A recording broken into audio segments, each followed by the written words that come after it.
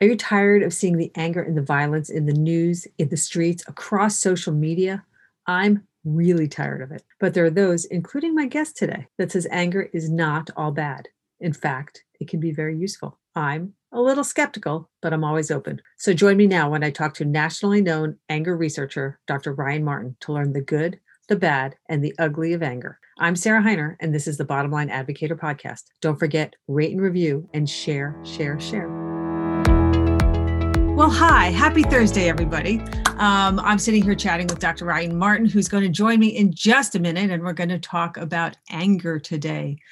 The good, the bad, and the ugly of anger. Anger is obviously a challenging emotion. He and I were just talking about how he and I could talk for hours. It's so the levels, the complications, the multiple ways that it manifests in us, in society, what we're seeing around us. So that's coming up in just a moment. I will give you my usual reminders.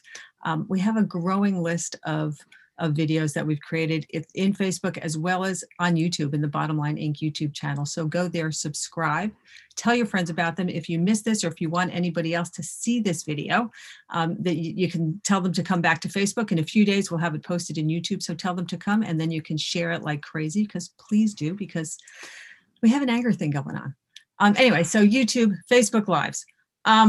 We also have, there'll be a link in the chat there. Download our Immune Boost book. It is for free. They won't let us out. They won't let us free. They won't let us know that COVID is going away. COVID will not, and here's Sarah Heiner's theory on things. COVID will not magically disappear tomorrow.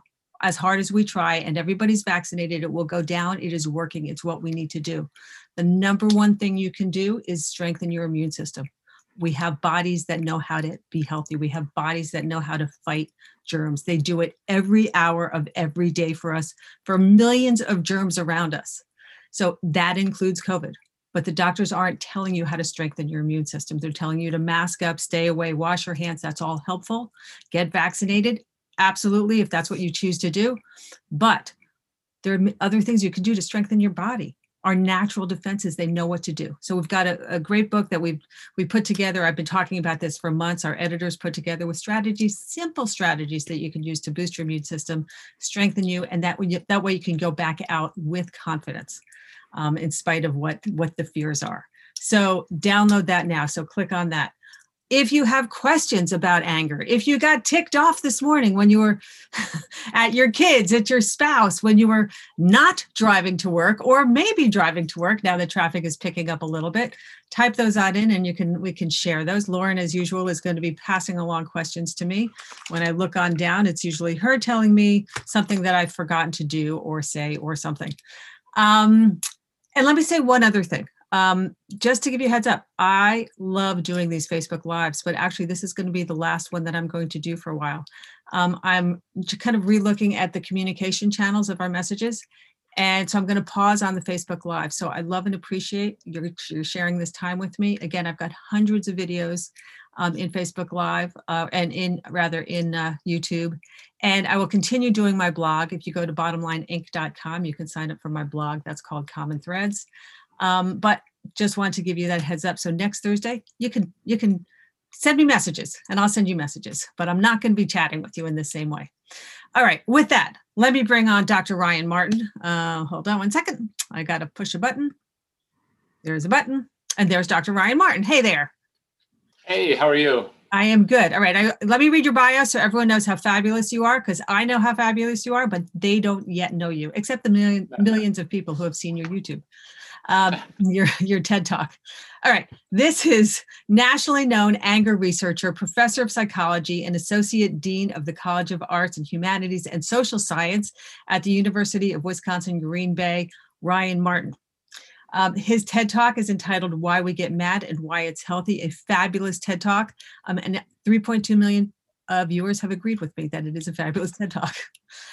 He's the author of a great book, Why We Get Mad, How to Use Anger for Positive Change. Again, we're going to talk about that anger is not just a negative. Anger can actually be a good force. It's been important for us evolutionarily, and we're going to talk about that right now. He also has his own podcast called Psych and Stuff. I've listened to it. You should listen to it. It's a great podcast. And you can learn all about Ryan's activities at alltheragescience.com. Welcome. Thank you. Thank you for having me. I really appreciate being here and the nice introduction. I just read the bio. You did it. All right, well, let's start out. This is going to sound like the weirdest question. Could you define anger? Because I don't think it's such a simple Yep. thing to define. And I think people morph it and mush it into all sorts of other stuff. Yeah, and I think I agree with you. And I think that's a real problem when it comes to understanding it, is that people oftentimes confuse it with some other related concepts. So they confuse it with violence, they confuse it with aggression. And ultimately, anger is an emotion. It's a feeling state. It's in some ways analogous to fear, sadness, jealousy, a lot of other feeling states that we're familiar with.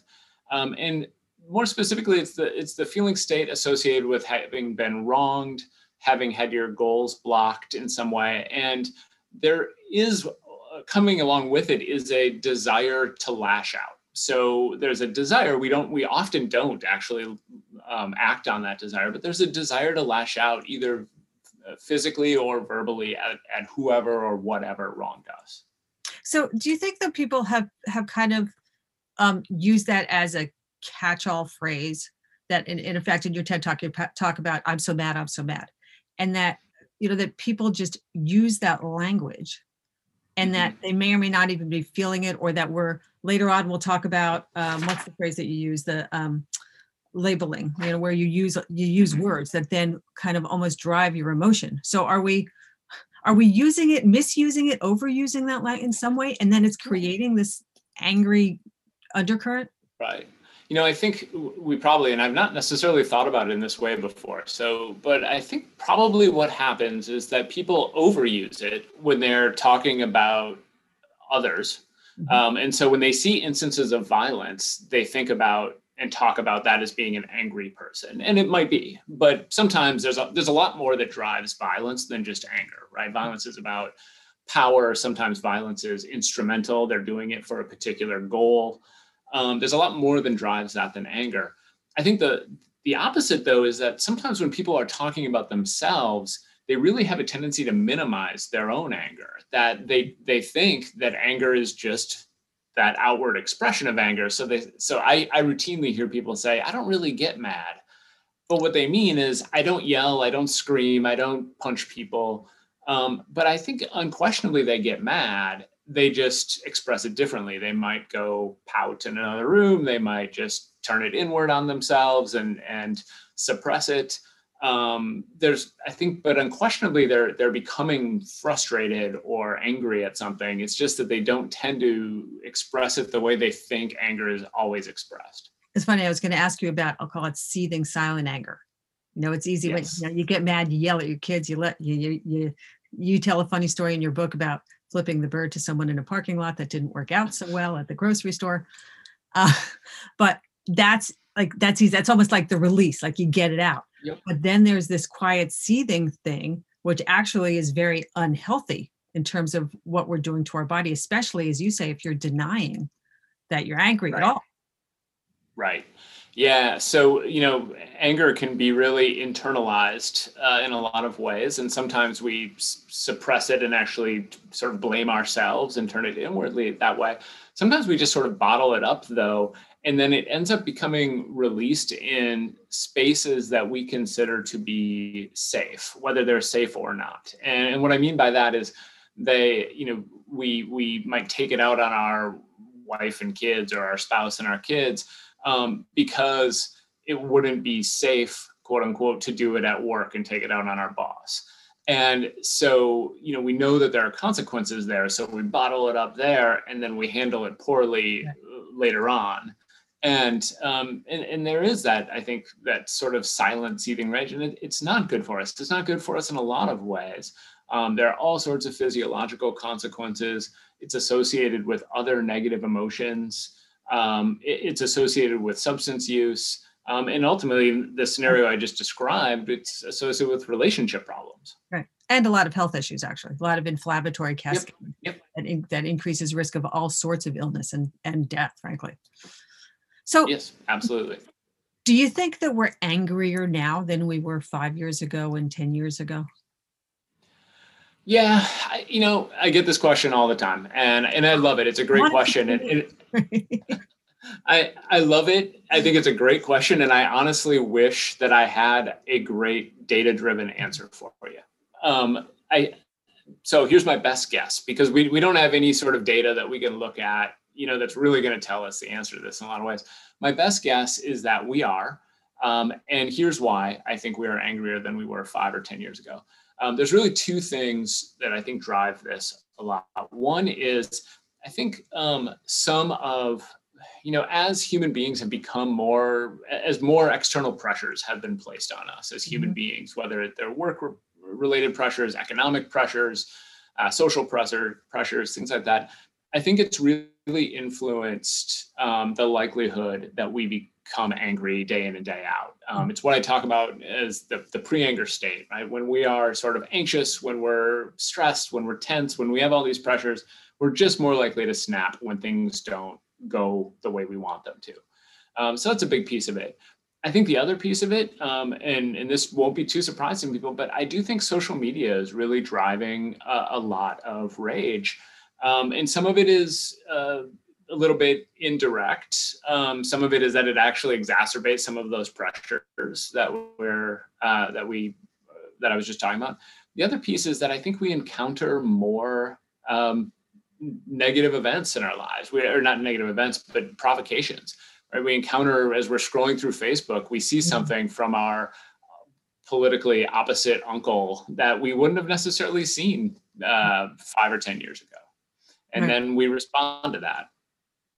And as I said, the inflammatory labeling, that was the phrase that I was looking for, that within that social media or within the media in general is this name calling and these categorizations of people, that there just seems to be this demise in civility, this loss of civility, and that there's a knee-jerk reaction and people seem to feel emboldened, especially online. Somehow, I said this before, the nicest people I know, you would never, ever hear a rude thing out of their mouth. And yet you see what they post online and suddenly they think it's like they're behind the hidden screen. No, it's more public than ever, but there's something emboldening about it.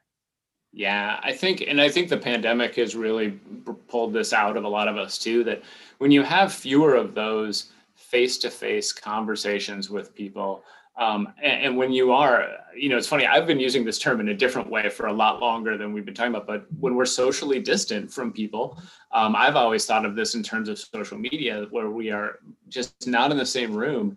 You don't have the opportunity to see the way what you're saying is resonating with them. You don't see the facial expression, the look of sadness on their face when you hurt their feelings.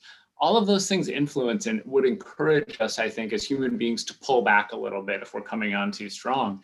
And when we're not seeing that, as we aren't with social media, it really encouraged us to do and say things and label in ways we otherwise maybe wouldn't. And I think really, one of the biggest problems, and I say this as a lover of social media, someone who uses social media a lot, I think that there aren't enough nuanced conversations there. And so you do get those sort of, as you describe them, as these categorizations, right? There's people talk about the blue feed and the red feed when it comes to politics, is really sort of driving the way we think about things. And an echo chamber besides them. Yes, exactly. So you are bombarded with the idea that your perspective is the only perspective that is correct. And then you face someone every now and then who's got a different one. And it feels like, well, how could this person possibly believe this? Everybody knows this is true, And so it becomes easier to label them, easier to categorize them. So let me go the other way, though. Let me ask you this. So the baby boomers were the me generation.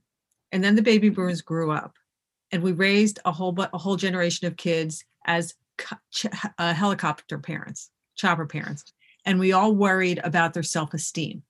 And we wanted to be sure that nobody felt bad. And we wanted to be sure that they all got participation trophies. And we really pushed on fairness and didn't want winners and losers.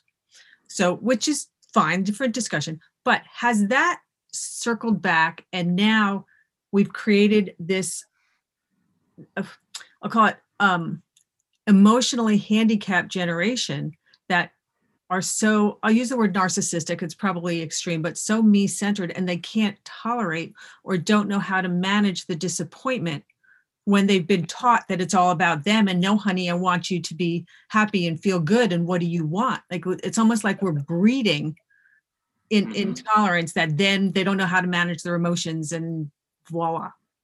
Yeah, and the word I would use, I mean, I agree. I think it is a version of narcissism, not, and I know you didn't mean it the clinical way, not the clinical way, but certainly on that spectrum. It's about me. What do I want? It's, I'll call it, I describe 2-year-olds as libidos with legs. It's now we've got 15-year-olds and 20-year-olds as libidos with legs. Satisfy my needs now. Yep. And I think that really, I mean, you can think of it, the word I would use is entitlement, right? That we have people who really expect things, to be, and I don't necessarily mean entitlement the way sometimes people do when they talk about the young generation. I mean it in a sense of, we live in an on-demand world where many things that we used to have to wait for come right away, right? And you're used to getting things when you want them quickly, in ways that you once, and I do think it's shortening people's levels of patience. There's actually research very recently that said that just as a trait, entitlement predicts anger when you don't get what you want. That essentially, if you're used to getting what you want, that you see it as an absence of fairness, when all it is now you just have to wait for a little while.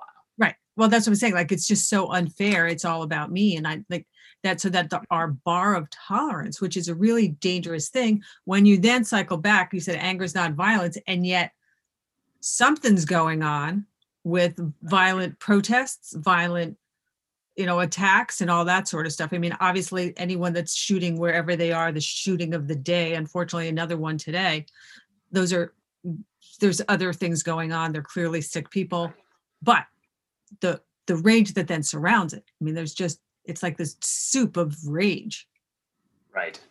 Yeah. And I think, honestly, one of the concepts I've become increasingly interested in related to all this is how people define fairness, how they tend to think about fairness. And I suspect that, though I haven't seen research on this specifically, I suspect that how you define fairness really does drive your likelihood of getting angry. I think that people, because oftentimes fairness is, well, I didn't get what I want, which is very different from how I would define fairness. Yeah, exactly. All right. So let's talk about actually the causes of anger, because expectations and demandingness, you talk about having their needs met, is at the core of it. So there are a number of things that you say are underneath anger.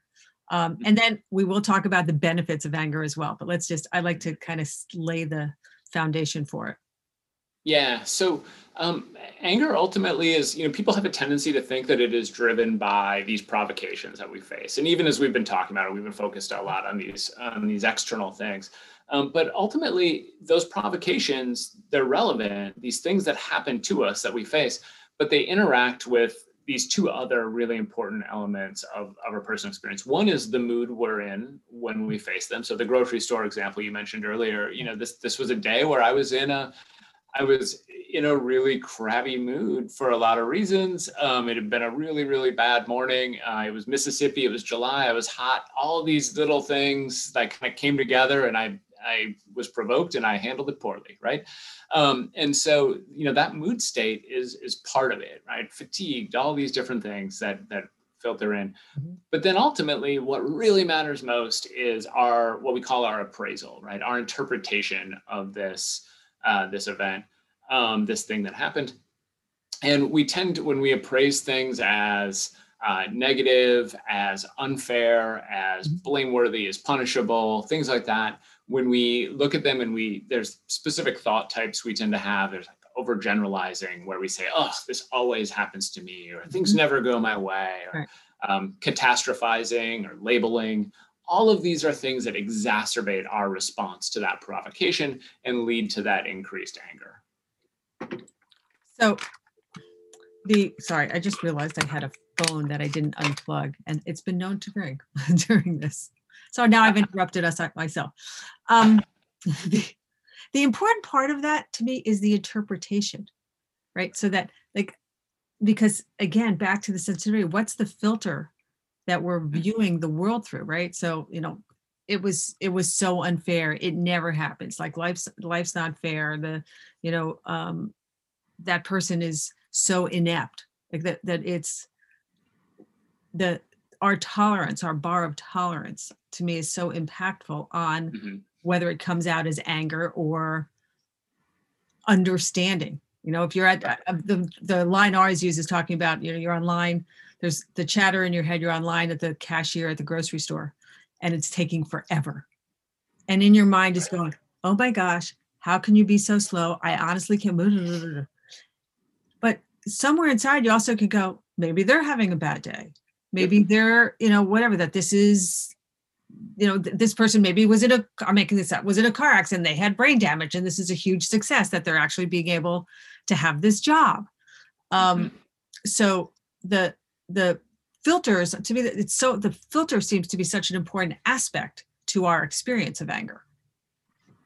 Yeah, I mean, I think of it as, these different appraisal processes that we bring into it, these different interpretations, they're very much driven by the lens through which we see the world, right? The filters that we're looking at things through. I even think of it as sort of broader as our worldview, our schema for what kind of person we are, what kind of people other people are. And, if I approach the world and my lens is that most people are incompetent, right? If I see the world, well, then I'm going to find instances of that in my day-to-day interactions. And one of those might be the grocery store clerk, and the others might be people I work with. But if I approach the world and my lens is most people are trying their best, and when they make mistakes, they regret them just like I do. If I approach the world that way, well, I'm going to have a very different interaction with the grocery store clerk. I'm going to give them the benefit of the doubt in ways that the first person might not. I'm going to approach my coworkers differently. I'm going to think of them as being, ultimately sort of good people who are trying their best, and sometimes they might get behind, but that's because they have a tough job, just like I have a tough job. Yeah. And that lens really does shape the thoughts that come out of us in the moment when we're provoked.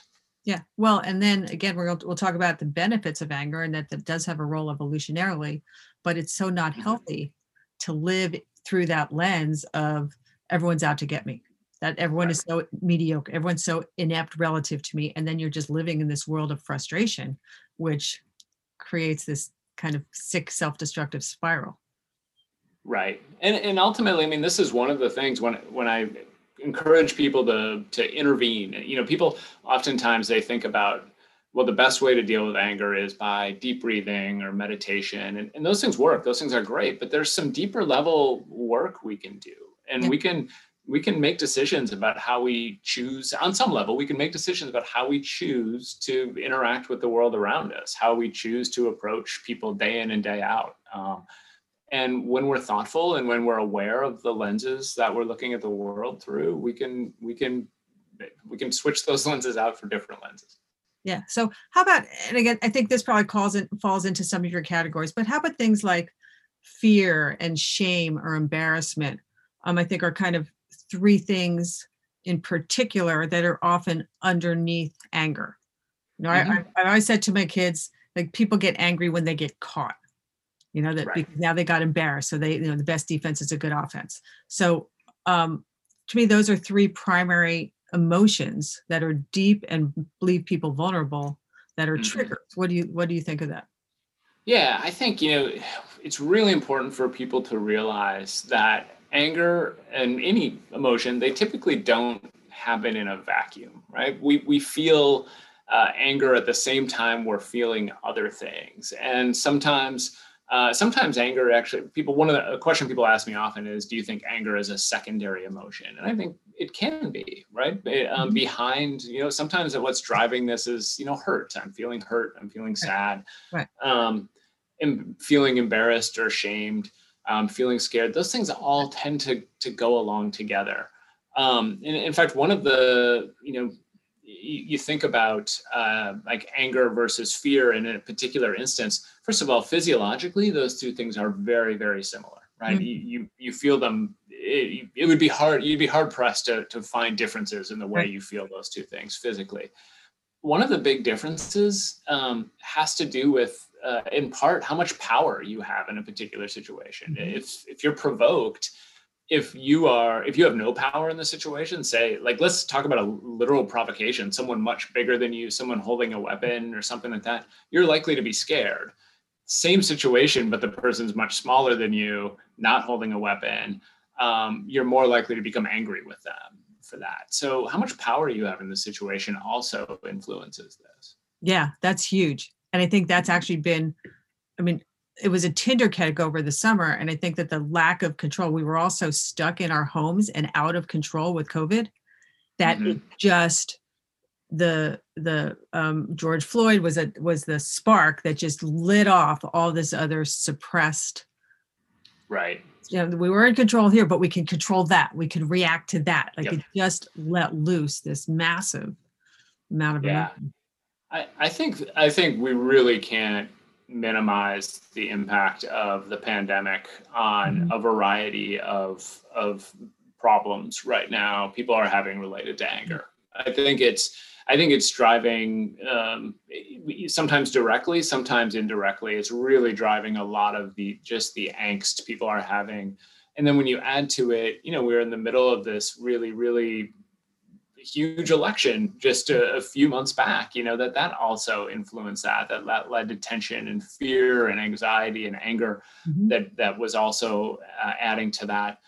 Economic problems. I mean, we could keep going, and Yeah. there's been a lot that, and all of those things, those things affect people, not just hearing about it in a big picture, but dealing with it day in and day out. Those things have an impact, and influence our mood when we're dealing with other totally unrelated stuff.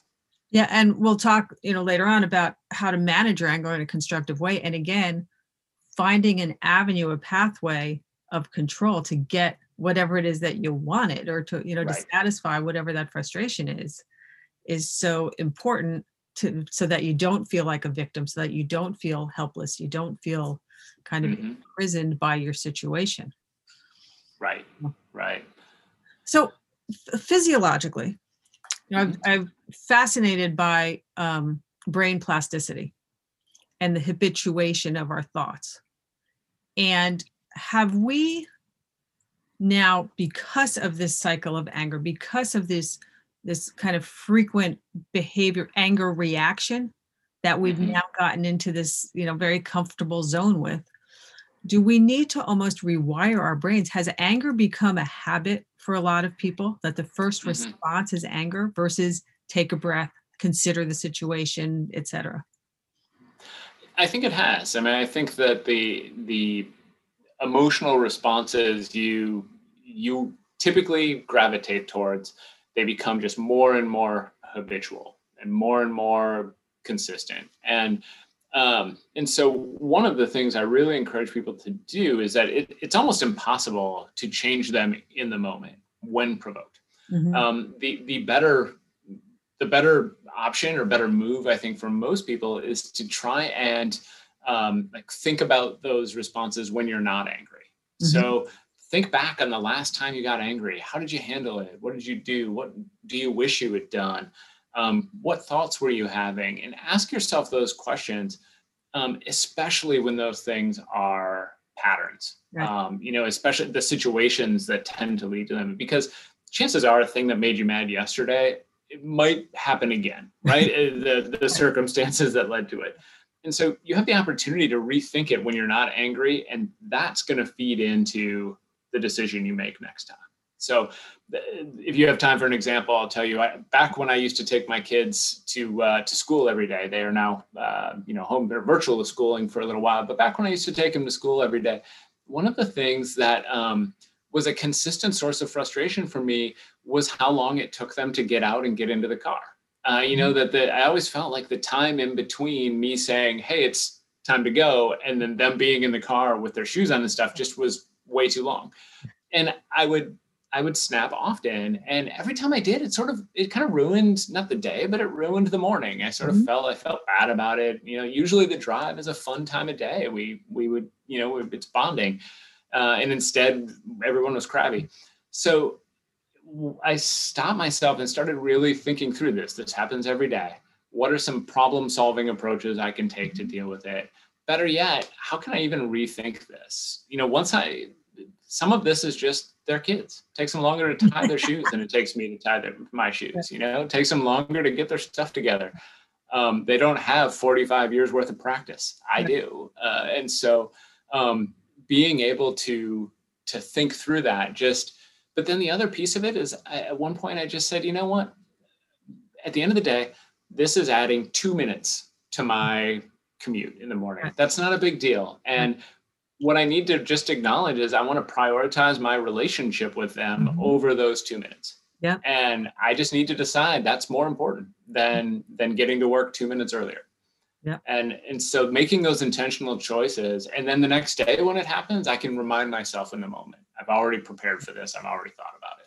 I love that. Now, how important is it, because you were self-aware enough to stop and look, and somewhere in that was you kind of asked your question, or you noticed, like, how was that working for me? That strategy wasn't working for you. So how important is it when people they keep doing the same thing over and over, and then how's that working for you? Like, is it getting you what you want, or are you ending up feeling angry and cranky every day, and it gets you off on a bad foot with your kids? Yeah, I think it's really important. And I think what is also important is recognizing the role you play in it and being able to acknowledge that there are things you can do to change this. Too many people, I think of anger as a thing that happens to them, right? I got mad because this person's provoking me. I get mad because my kids are doing this, or they made me mad, right? Even more direct.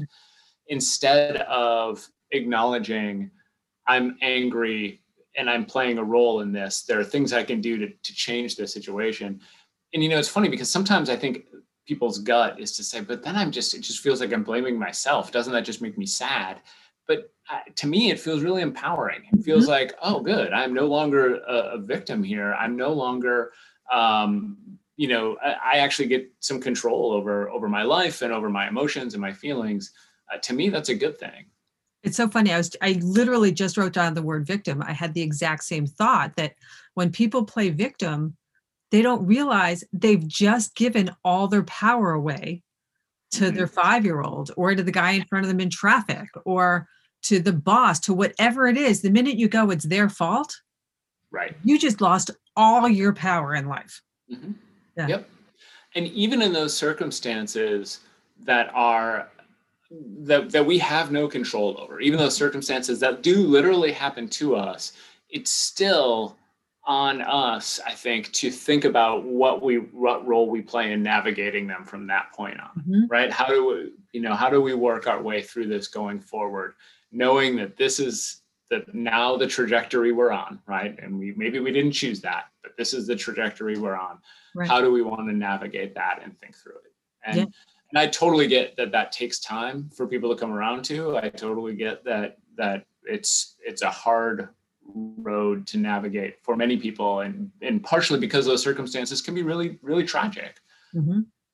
Yeah, but is, like, I always say, this motto that I think, and bottom line, has lived by this forever, that people have more power over their lives than they give themselves credit for, but they often don't know either what to do or the questions to ask. But we have so much power over our lives. Even what I was talking before with COVID and immune, like, it's your bodies. Help your body work and do its thing. Yes, mask up, but there are so many other things that we can be doing for ourselves.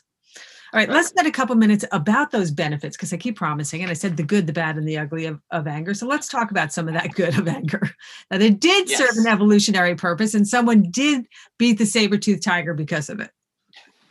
Yes, yeah. So, ultimately, when you think about what anger does, I guess backing up a little bit, emotions exist because they served a survival benefit.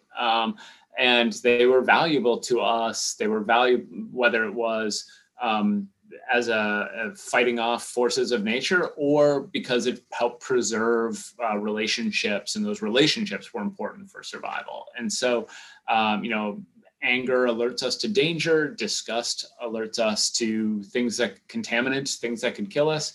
Anger alerts us to unfair treatment. It says someone or something is interfering in your goals. And so it's one of the ways our brain tells us this.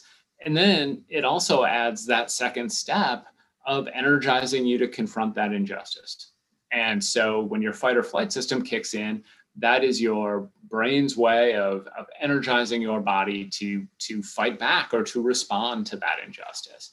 And that, I think of that as being a really, really powerful source of fuel in our lives, that we can use that same fuel and maybe we shouldn't, get in physical fights. We shouldn't attack people in that way, but maybe it energizes us to register voters. Maybe it energizes us to write letters to the editor, to write poetry and create art.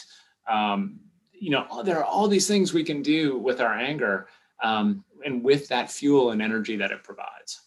And again, so then back to, I'll call it the anger, I'll call it under control versus out of control anger. That if you use that as the trigger or the inspiration, and the motivation, and then we'll talk in a minute. And Vicki just asked a question about best approach to addressing your anger, and we're going to talk about strategies. But it's the motivator, but you don't want it to spin out of control. Is that right? Yeah, I mean, this is why I like the fuel metaphor so much, because like any fuel, it can explode, right? It can burn up in ways you don't want it to, and it can cause you all sorts of problems. But when kept under control, it can be used in all sorts of positive ways. And when we channel it into healthy, productive responses, it can be really effective and really meaningful. Tony, there's a doctor that I've talked to a lot. He's been on a number of my videos, Dr. Jacob Teitelbaum. He's a holistic practitioner. And he talks about that, use anger, like be angry until it doesn't serve you anymore. Like feel your anger, yell at your kids for a moment, because sometimes you just got to yell, maybe, or do whatever. Like sometimes you have to express that anger strategically. But then when it starts to eat at you and it starts to become destructive, the destructive side of it, then let it go. Right.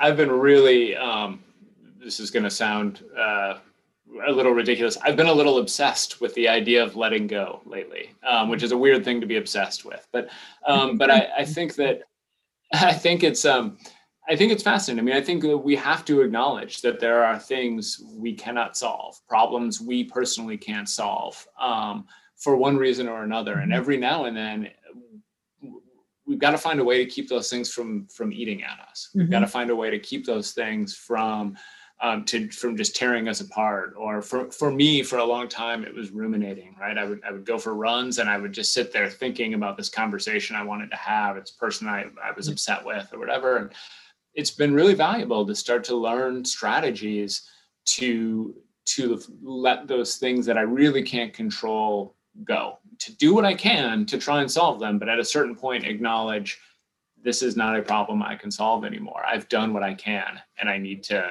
find a way to move on. Yeah. And I think that's a piece of that, use your anger. Eventually, though, it might not serve you anymore. Eventually, it might not serve those around you, and you need to find a way to let things go. You have 3 questions about, reflecting on if you should be angry. Was I treated poorly, unfairly? Is someone or something blocking my goals? And what might I have done to contribute to this? Yeah. And it's, this is something I've actually been thinking a lot about, actually, even since writing the book. Because I think that I think those are really valuable questions to ask. The piece about was I treated unfairly, the goal blocking piece, those are all really good questions. I admit that I think the first one is really hard to answer. I think that we are having an especially hard time. This goes into the question one of the questions you started with, which is, are we angrier now than we used to be? I think it's really hard for people to answer the question of whether or not they have been objectively wronged. That especially because I think we've gotten not as great at information literacy. We have a harder time evaluating sources. We have a harder time keeping those things in our in our mind. And I think people are having a hard time knowing, was I objectively wrong, or did I just not get what I wanted? And I think those are really, it's hard for people to know. And I think sometimes people are reacting on false information when they get angry. Well, and then you said even the third one, which is really difficult for people and their pride to confront, which is, did I contribute to this in some way?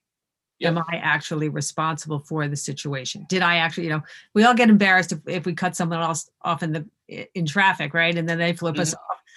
And then, but you go, wow, maybe I really did cut them off, right? Maybe I am driving like a goofball.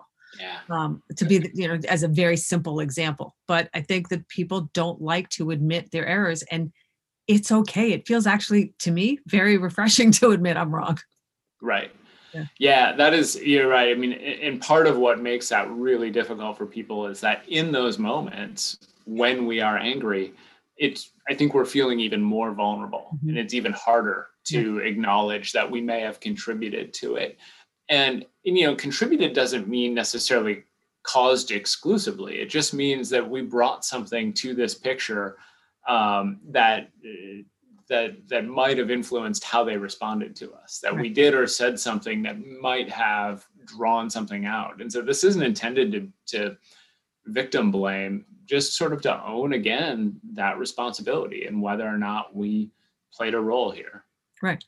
I mean, you talk, there's the two aspects of it. One is, if I'm running late, right, and like I have one daughter that's very prompt all the time, and she'll yell at me, and I'm notorious for one more thinging, and then she'll yell at me, and then I'll get mad at her because she's riding my back. It's just a minute. What difference does it make? But yeah, I mean, yes, I one more thing I shouldn't have, like that. I created the situation that then created this cascade of anger. On the other hand, is you have an example in the book about an actor who got mad at their dresser because the dresser messed up, which then put gave the actor a hard time, difficulty in a costume change. But he got mad because he was so fearful for his career.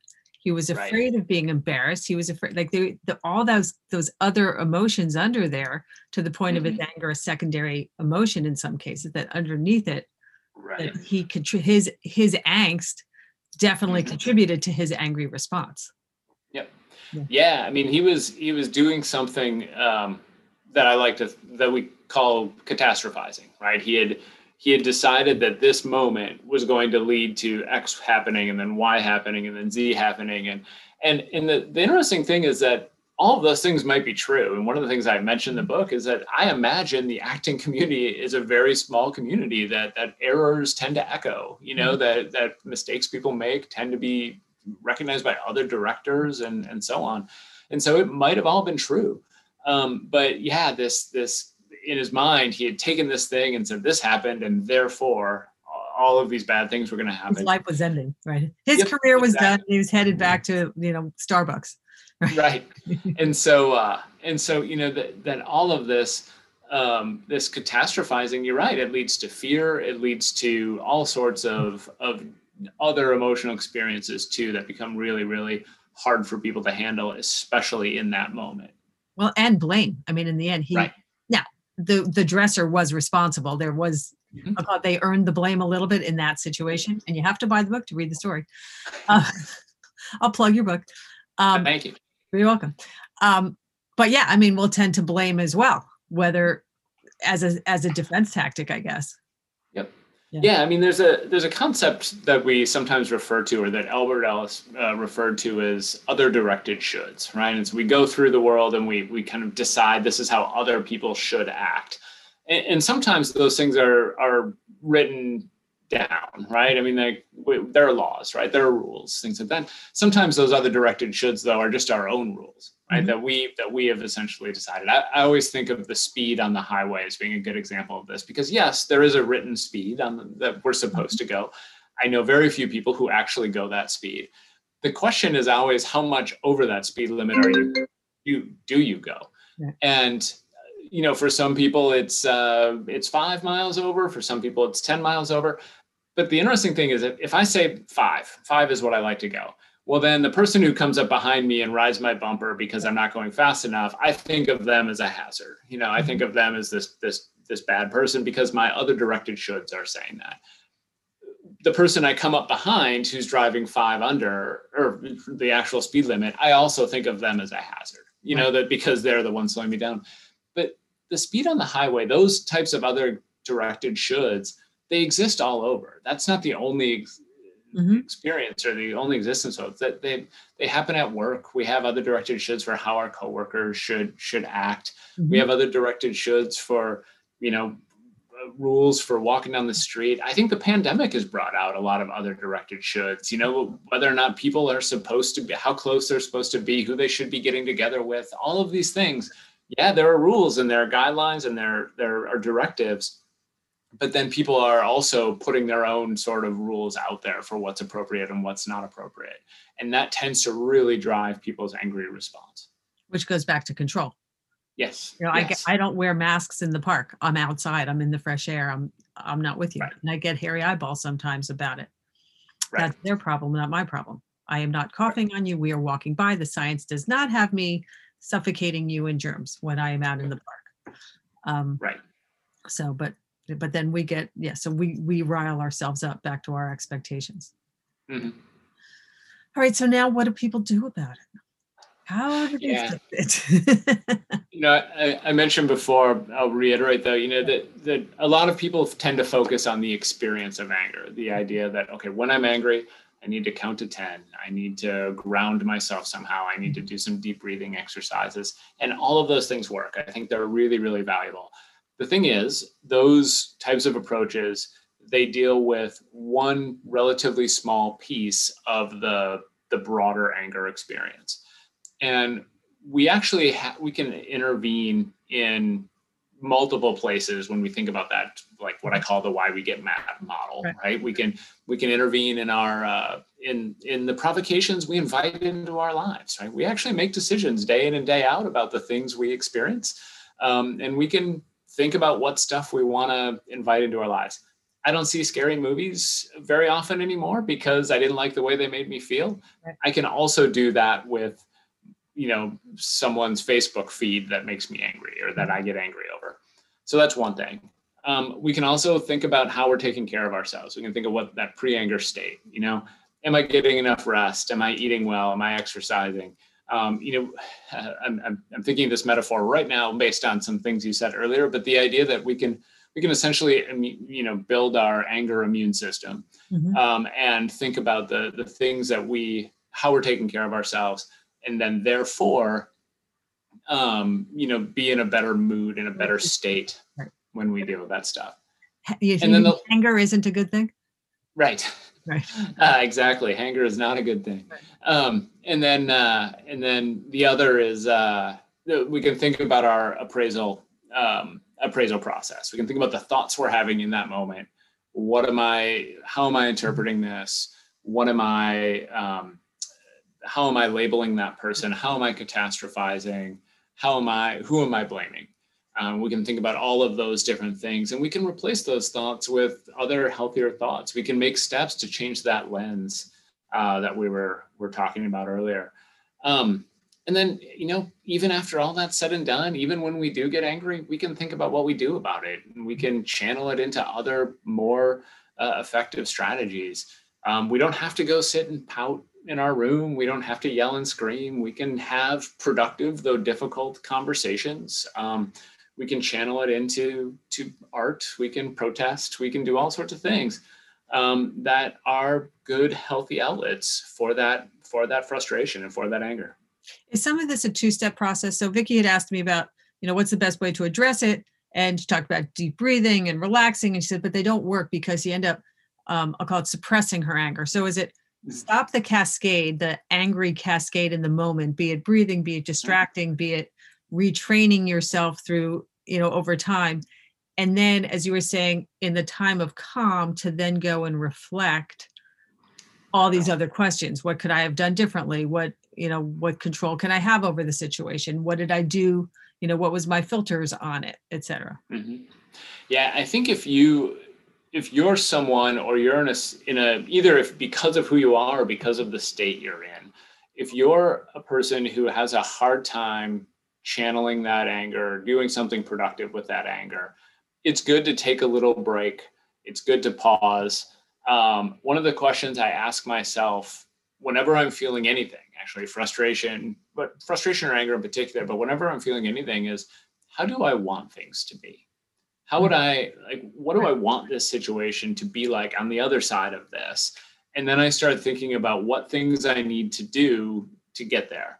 And, usually the answer to that is not to lash out at someone, not to yell at someone, not to make someone feel bad. That almost rarely is the road to where I want to be. And so then I start thinking about, okay, what are the conversations I need to have? What's the email I need to send? What's the thing I need to do to get me to that place? What's essentially the road I need to take? And that's been a very helpful process for me. But you're right, it's not something I can do when I'm just enraged. Right. It's because I'm just feeling, or I'm feeling too much to think about it clearly. Yeah. Related to that, talk about impulse control for a second. Again, you talked about that we have no tolerance for it. So what are some recommendations for people to kind of retrain themselves on their impulse control? Yeah, impulse control is probably in many ways a better predictor of violence than anger is a lot of times. One of the things I think that's really, and this goes back to what you said earlier about the habitual piece here, that you get there, you get mad and you do the thing that you didn't want to do. One suggestion I have for people is to really spend time thinking about their anger when they're not angry. This comes back to that training yourself essentially to catch yourself earlier. So if to start, because what'll happen is over time, and it's a process, but over time, you'll start to remember those things in the moment. People talk all the time, like, you'll remember your training.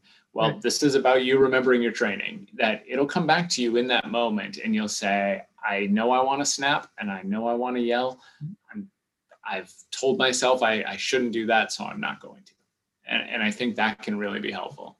And it takes practice, though. That is not a 5-minute thing. And that's okay. A lot of people, it's kind of like dieting. I want to take a pill. I want to lose weight. I want to take a pill and fix whatever it is. This is, we've spent years and decades habituating ourselves to immediate gratification and to whatever responses we have. So it'll take a lot of effort. It may or may not be overnight to shift that. I think it's really fair for people to think this can be true, not just for anger, but for emotions in general. Being able to manage these things in healthy ways. And I define manage much more broadly than most people do, because when I talk about manage, I'm talking about channeling it into appropriate directions and all of that. Being able to manage your emotions is a skill. It's a skill that we've been honing, for better or worse, since we were infants. And it takes time to undo those patterns. I mean, I think it's like any other activity that we engage in. We just got to keep practicing at it. And no, there's not going to be a 5-minute fix. It's something you got to work on. Talk to me for one brief minute, because we're just about out of time, about posture and facial expression. There was a really interesting part in there about the signals that it tells and that the signals that it gives to our own bodies. Yeah. So, when we become, there's two sides to this, which is really fascinating. But when we become angry, right, there's this little structure deep in our brain called our amygdala, and it fires out messages. It basically says, hey, get mad, right? And it sends messages to your hypothalamus, kicks in your fight or flight system. One of the things it does is it fires a message off to your facial motor nucleus, which is this bundle of nerves in your brain stem. And that kicks in your immediate anger facial expression, right? The furrowed brow and the flared nostrils, exactly. So it kicks in that facial expression. And what's so fascinating about that is that this is the part of the anger response you can't really control. It happens so quickly. And that's part of that evolutionary piece. It served us, it's called the threat gesture. It served us as a way of communicating immediately. We're mad, right? So it tells other creatures how to approach us. And animals, dogs do it, cats do it. Like, we can see it. We see it in the animal world. Absolutely. In fact, almost, Darwin notices when he wrote on the evolution of emotion in man and animals. Sorry, I probably butchered that name. But when he wrote that, he talked about, the ways in which animals reacted when they were angry or when they were threatened. And he compared it to humans. In fact, he even talks about like how, chimps, pounding on the ground when it's angry is very similar to a human pounding on a table when they're angry. And so these things, they have existed for a long time. It's part of that evolutionary benefit. So and the funny thing is, though, I think that also there's a hormonal feedback loop, right? So is it almost a trick, right? Because I know on the flip side, I've talked about this often. If you smile, you release dopamine. Right. You can force your body into releasing yourself and making you feel good. If anyone wants to try it now, just sit there and by yourself and smile, force a smile and see how your body feels. So is it, I'll call it a quick trick, if you catch yourself being angry, to shift your posture rather than being aggressive, to put yourself a little bit back a little bit, to relax your face, to think about those aspects, which will then send a biochemical feedback to your body and your brain. There's a well-known study in psychology where authors did exactly this with all emotion, with 4 different emotions, but one of them was anger, and asked people to adopt an angry posture. Didn't tell them why, gave them a sort of a fake explanation for why they were doing that, and then asked them to keep track of their mood. It's an activity I do with my students, which is a blast, because what I end up is 45 students staring at me angrily when I do it. But what you see is, what people reported is that when they adopted that anger posture, they felt more anger in that moment. And as part of that, as well as when they adopted a happy posture, they reported more happiness. So I think it follows from that study that, yes, one of the things you could do to sort of trick yourself into feeling more positively is to make an intentional effort to sit in a more positive way. Calm yourself, soothe thyself. Yeah, exactly. All right, Ryan Martin, thank you so much. Very fascinating. Everybody, his book is Why We Get Mad, How to Use Anger for Positive Change, and his website is alltheragescience.com. Thank you very, very much. It's been great. Thank you so much for having me. I've had a blast. Great. And thank you, everybody, for spending your Thursdays with me. And be well, be strong. Thanks. We're living in an unprecedented time when trust in our media and news sources are at an all-time low. It seems that everyone has an agenda, if not a political one, then a business one, as media companies are beholden to advertisers or shareholders. Well, not at Bottom Line. We're a family-owned business and have been free from the influence of advertising since our start nearly 50 years ago, focused solely on helping people live happier, more fulfilled lives. Our flagship publication, Bottom Line Personal, provides advice that can be put into action each day, helping people do better and feel better. Thousands of top, highly respected, truth-seeking experts have appeared in Bottom Line Personal on topics in all areas of life, including healthcare, financial planning, home improvement tips, great gift ideas, how to save money on travel, insurance snafus, smart tax strategies, improving your relationships, and so much more. Bottom Line Personal has been helping people lead more informed and vibrant lives for nearly 50 years with our actionable and double fact-checked advice. Subscribe today and get a free bonus book, Bottom Line's Best Bets, full of some of our experts' greatest tips of all time. Just go to bottomlineinc.com/expert podcast. That's bottomlineinc.com/expert podcast.